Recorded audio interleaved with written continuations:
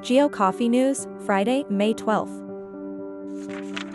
Geo Business, an annual geospatial event, is set to take place on May 17th and 18th, bringing together professionals from various industries to showcase the latest advancements, trends, and applications in the field of geospatial technology. The event offers a diverse range of activities such as exhibitions, seminars, and networking sessions.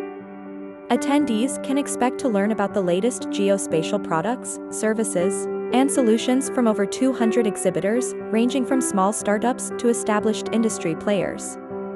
With a focus on innovation and collaboration, the event is a platform for professionals to exchange ideas, build partnerships, and explore new business opportunities. Safran Landing Systems has signed a contract with Airbus Defence and Space to provide the wheels and brakes system work package for the Eurodrone program. The Eurodrone program is designed to equip France, Germany, Spain, and Italy with a highly autonomous medium-altitude reconnaissance UAV.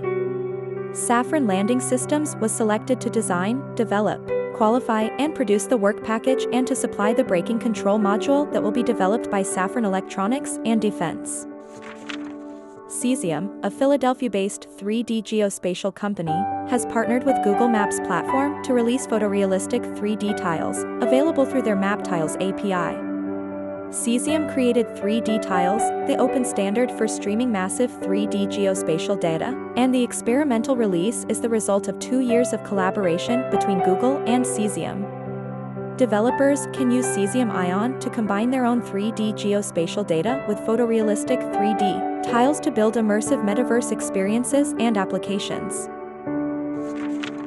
Seoul Robotics has unveiled a new intersection traffic solution that uses their 3D perception technology.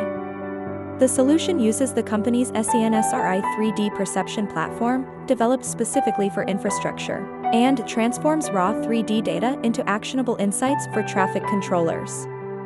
The platform combines 3D perception technology, mostly LiDAR, with artificial intelligence to drive real-time decision-making on the road.